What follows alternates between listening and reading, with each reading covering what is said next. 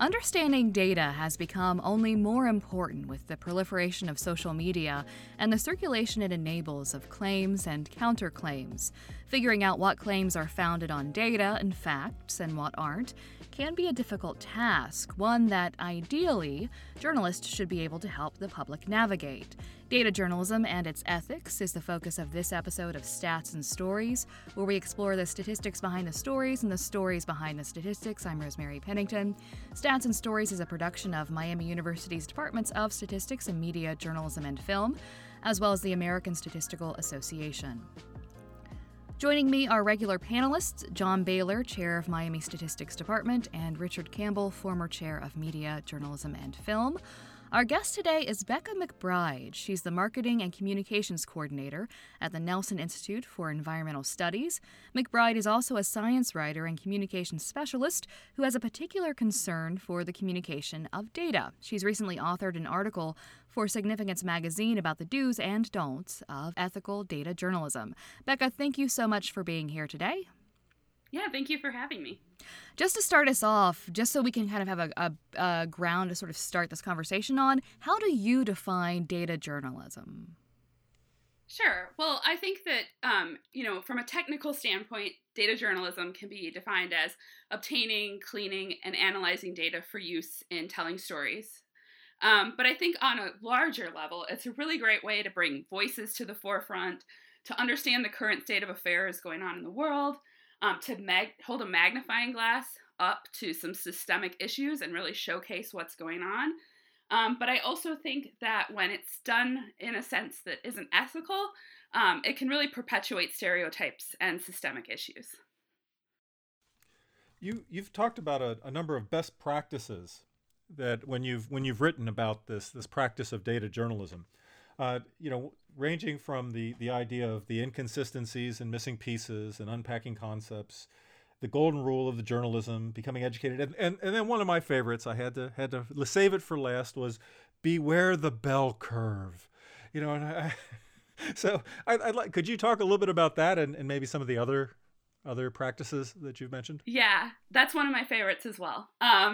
So basically, when I started this project, I really wanted it to be something that could be used in education.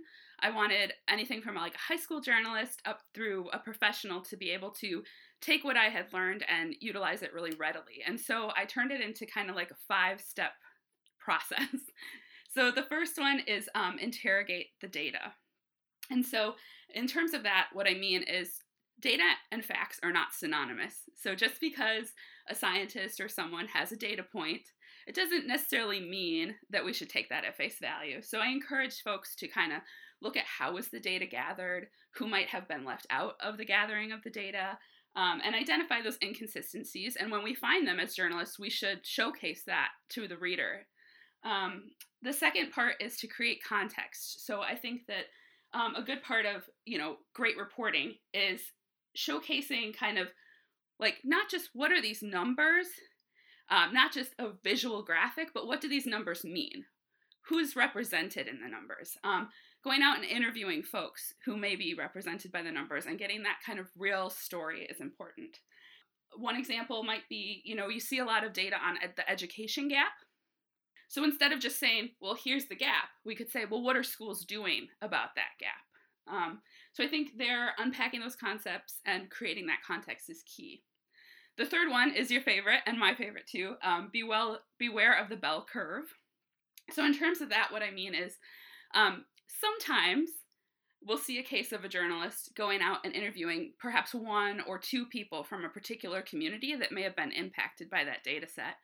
But those folks could be on the tail end of that bell curve. That might not be what the general public, it might not represent that general public. And so I think it's important, and what I learned through my research is to go out and look for folks who are from different age ranges, different financial backgrounds, different education backgrounds, really understand what that group looks like, and don't just take one person or 2 people's word for it.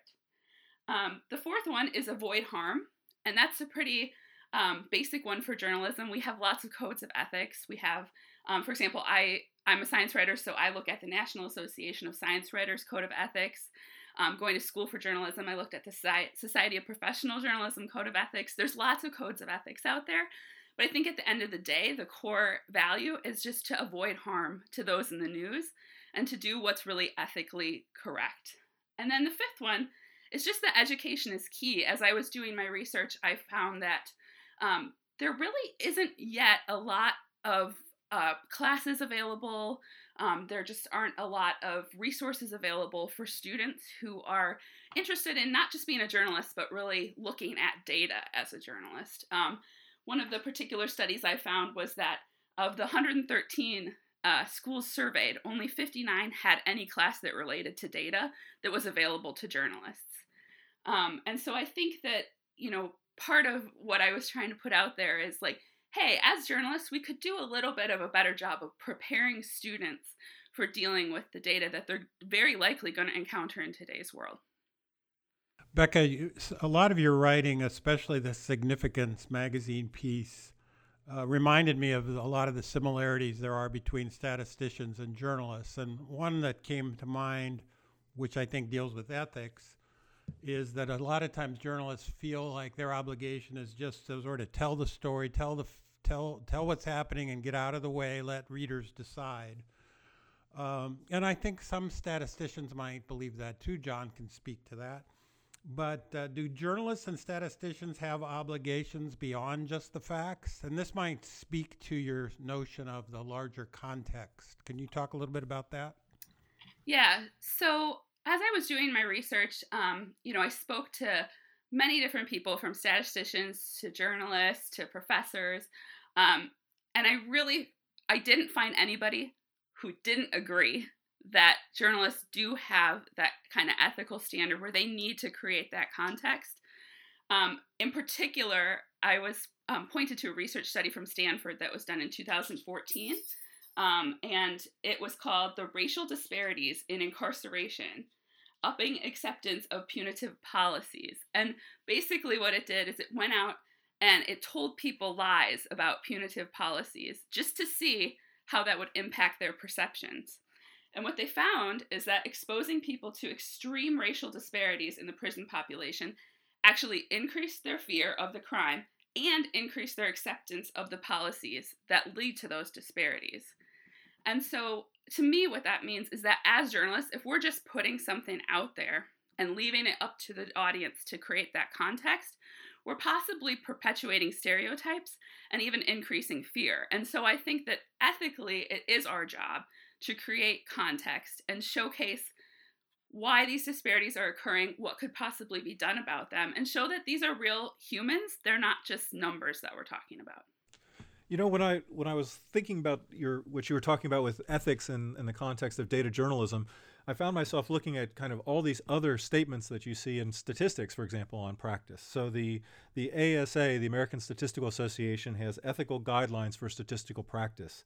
The UN has a fundamental principles of official statistics that includes within it statements associated with collecting, processing, storing, and presenting data in responsible ways, and the idea of this individual data being strictly confidential. I even saw that Coursera is hosting a data science ethics class that's starting soon and regularly is offered.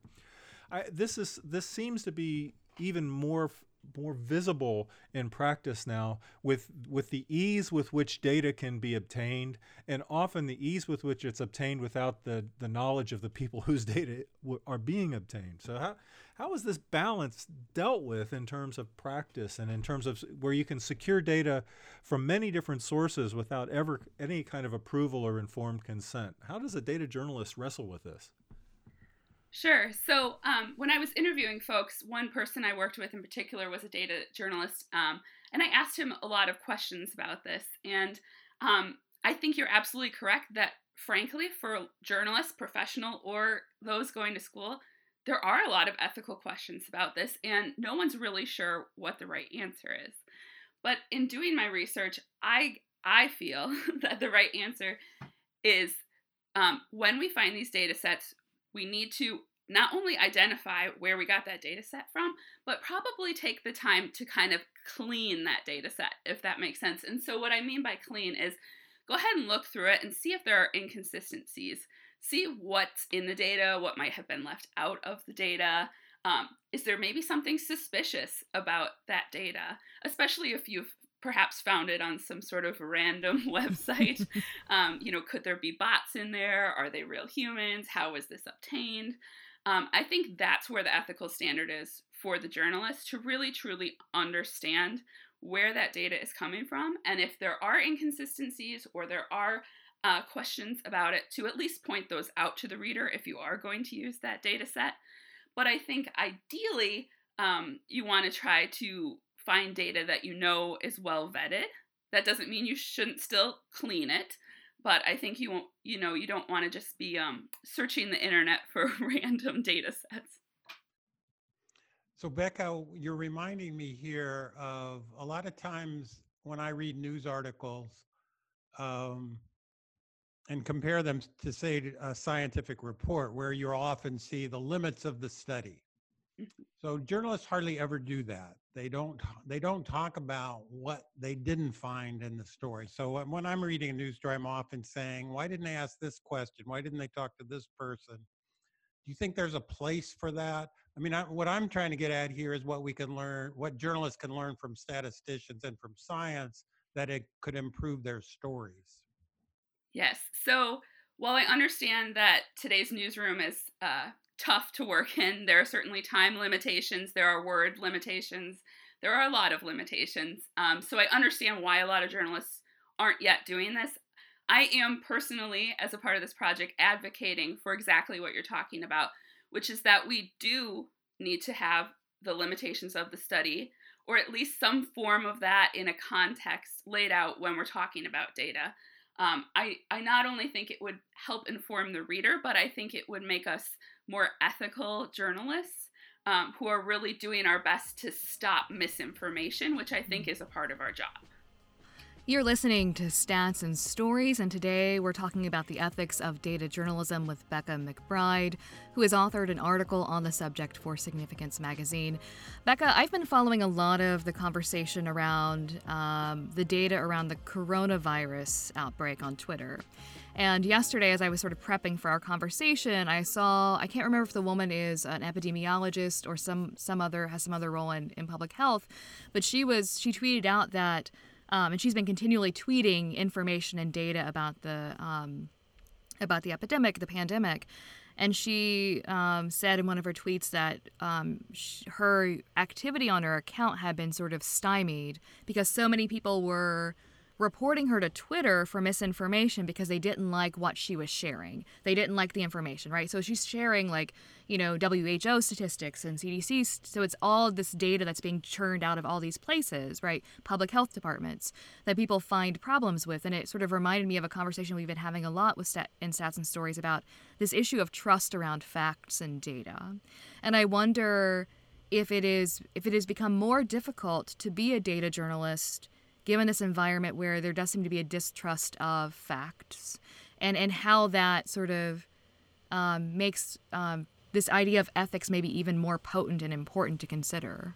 Yeah, well, interestingly enough, I actually got the idea for this project in 2014 when the Ebola epidemic was going on.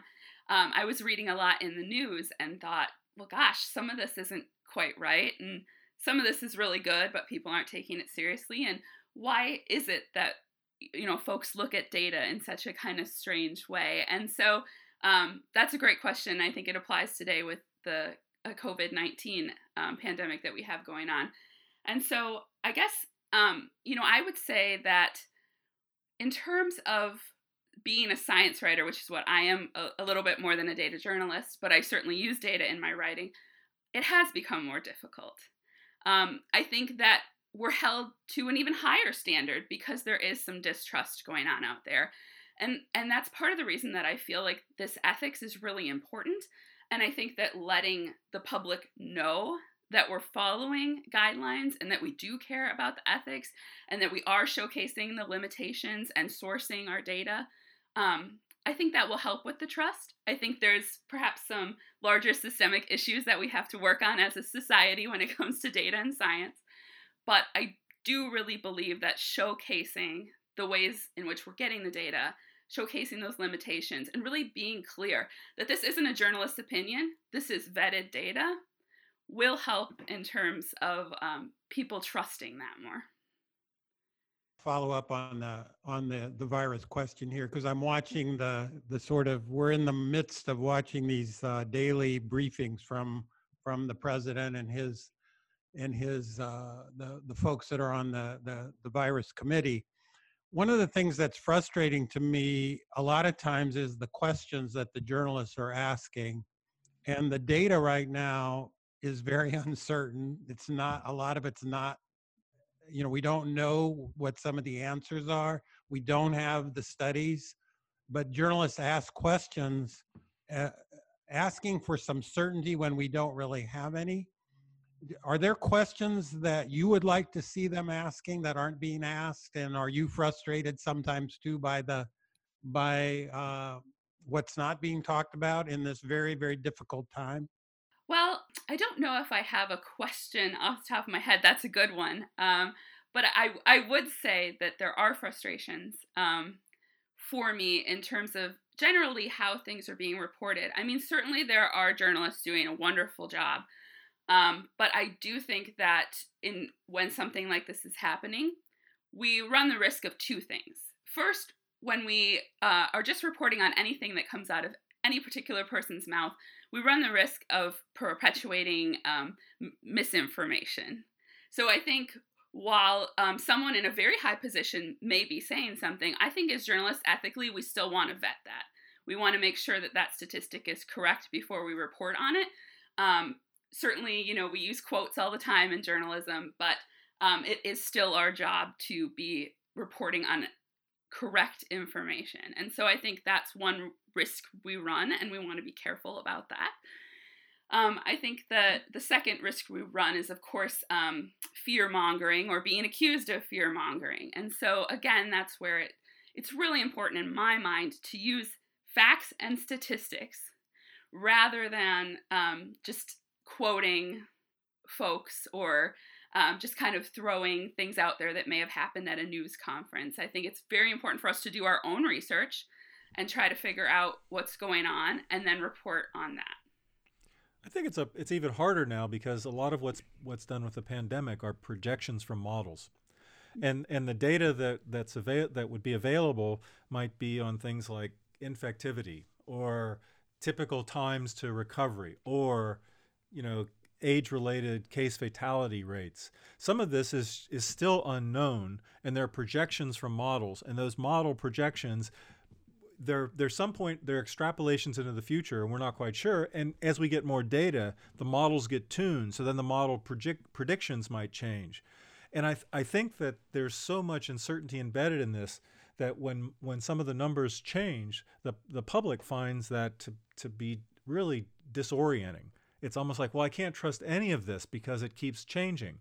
Whereas the story is a little more subtle. It's that we're making projections into the future, and as we accrue more data and more information, we can make better projections. How do we communicate? I mean, as a science writer, you certainly are in the situation where you have to communicate where there's uncertainty in the system. How do you communicate that in a way to say that's just part of what's there? That's part of there's ignorance there.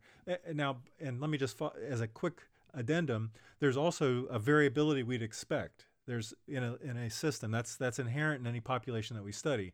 So the fact that your time to recovery might be 5 days and mine might be 10, that may just be natural within this human population. So how are things what are things that we can do to better communicate this uncertainty and variability to the public? Sure. So I think first of all, what you mentioned is modeling, and I think it's important when folks are reporting on these numbers that they mention that this is a model and is in fact just a statistical projection. And I think sometimes as journalists, it can be like, oh, we can get a really good headline here if we say 200,000 deaths coming, but that's not really the ethical thing to do. Of course, we want to say, well, there's a model that projects that if we do not take things seriously and take these steps, X could happen. And so I think that's one thing to think about. I did see some great data journalism from the New York Times recently, which I thought was a kind of interesting take on this, where they actually had a model that the folks who come to read it could mess with and kind of pull the curve to showcase, okay, if we all follow along with the rules and stay home, here's approximately how many cases they're estimating, versus if we don't, here's what could happen. And they specified that it was a model, and they showcased the way in which the model works, and you could actually kind of play with it as the reader, which I think was a really good take on that, because it really allowed people to play with the numbers and understand how their own behaviors could impact those numbers. One of the things that I like that I've read in your writing is this quote that you use: stories are just data with a soul. Mm-hmm. Can you talk about that a little bit and what that means to you? Yeah, so I have to give a little bit of credit to Brené Brown. I think she was the first one that kind of said something along those lines. But when I was working on this paper, I just thought, so many folks think of numbers as sort of like this arbitrary concept. I think when people see statistics, there's something like a little cold about it, maybe. I don't think people see that statistic may represent a human or an animal or whatever it is that we were talking about. And so I think where journalists can come in is to give that piece of data a soul, to like make it human or animal, or, showcase that that's not just a number, that's something that exists out there. And what does that number really mean? And so when I talk about like data having a soul, what I mean is that context behind the data. What is that number, and what story does that number have to tell, and how can that story help us better understand our world? You talk some about the importance of nurturing trust in public in terms of the reports that we do. I think that's critical for official statistics when you look at government agencies around the world that are producing information for their public to consume and make decisions based on. It's critical. But one aspect of this nurturing the trust of the message that we deliver, and the incorporating some of the nuance in that message, as you've described in your work, is also having the public demanding it from us. How do we help the public also develop this appreciation and expectation that there is more to this story, that perhaps these numbers aren't given with exactness, that there's not this inherent precision in it, but there's uncertainty and variability. How do we get what are things we can do to help educate the public to demand that from us? That's a great question, and I think it kind of is the $1 million question right now. How do we get the public to not only appreciate journalism for what it provides, but also to appreciate facts and data and science for what it can provide?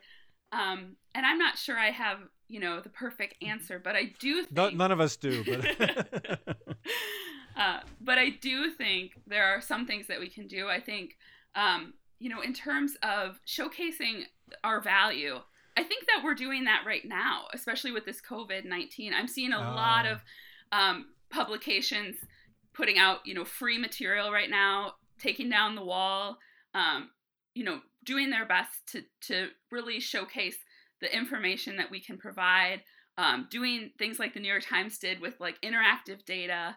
I think when people are going through a scary time like right now, I think we showcase how important journalism is and the role it can play in stopping misinformation.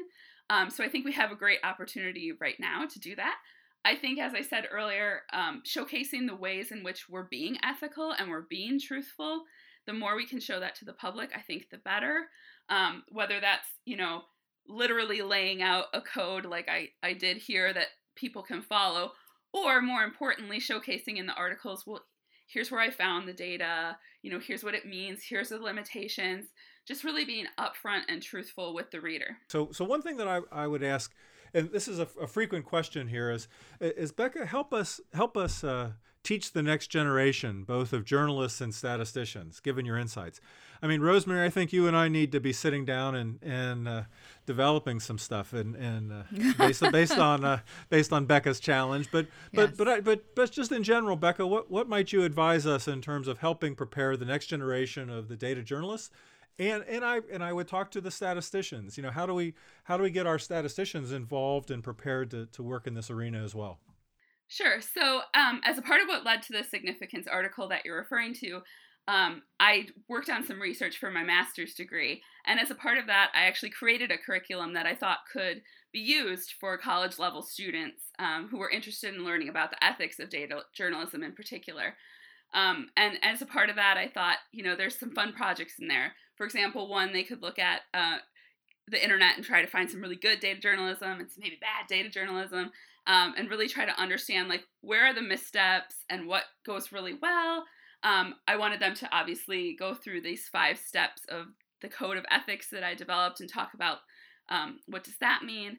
And I think that, really the important part is whether you're a journalism student or a statistics student, or frankly, any student at this point, I think that there is room for talking about the ethics of data and how it's going to be utilized in your particular place of work.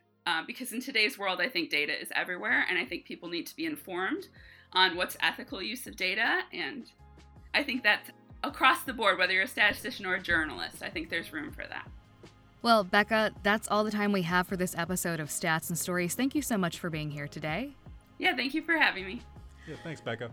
Stats and Stories is a partnership between Miami University's Departments of Statistics and Media, Journalism, and Film and the American Statistical Association. You can follow us on Twitter, Apple Podcasts, or other places where you can find podcasts. If you'd like to share your thoughts on the program, send your email to statsandstories@miamioh.edu. And be sure to listen for future editions of Stats and Stories, where we discuss the statistics behind the stories and the stories behind the statistics.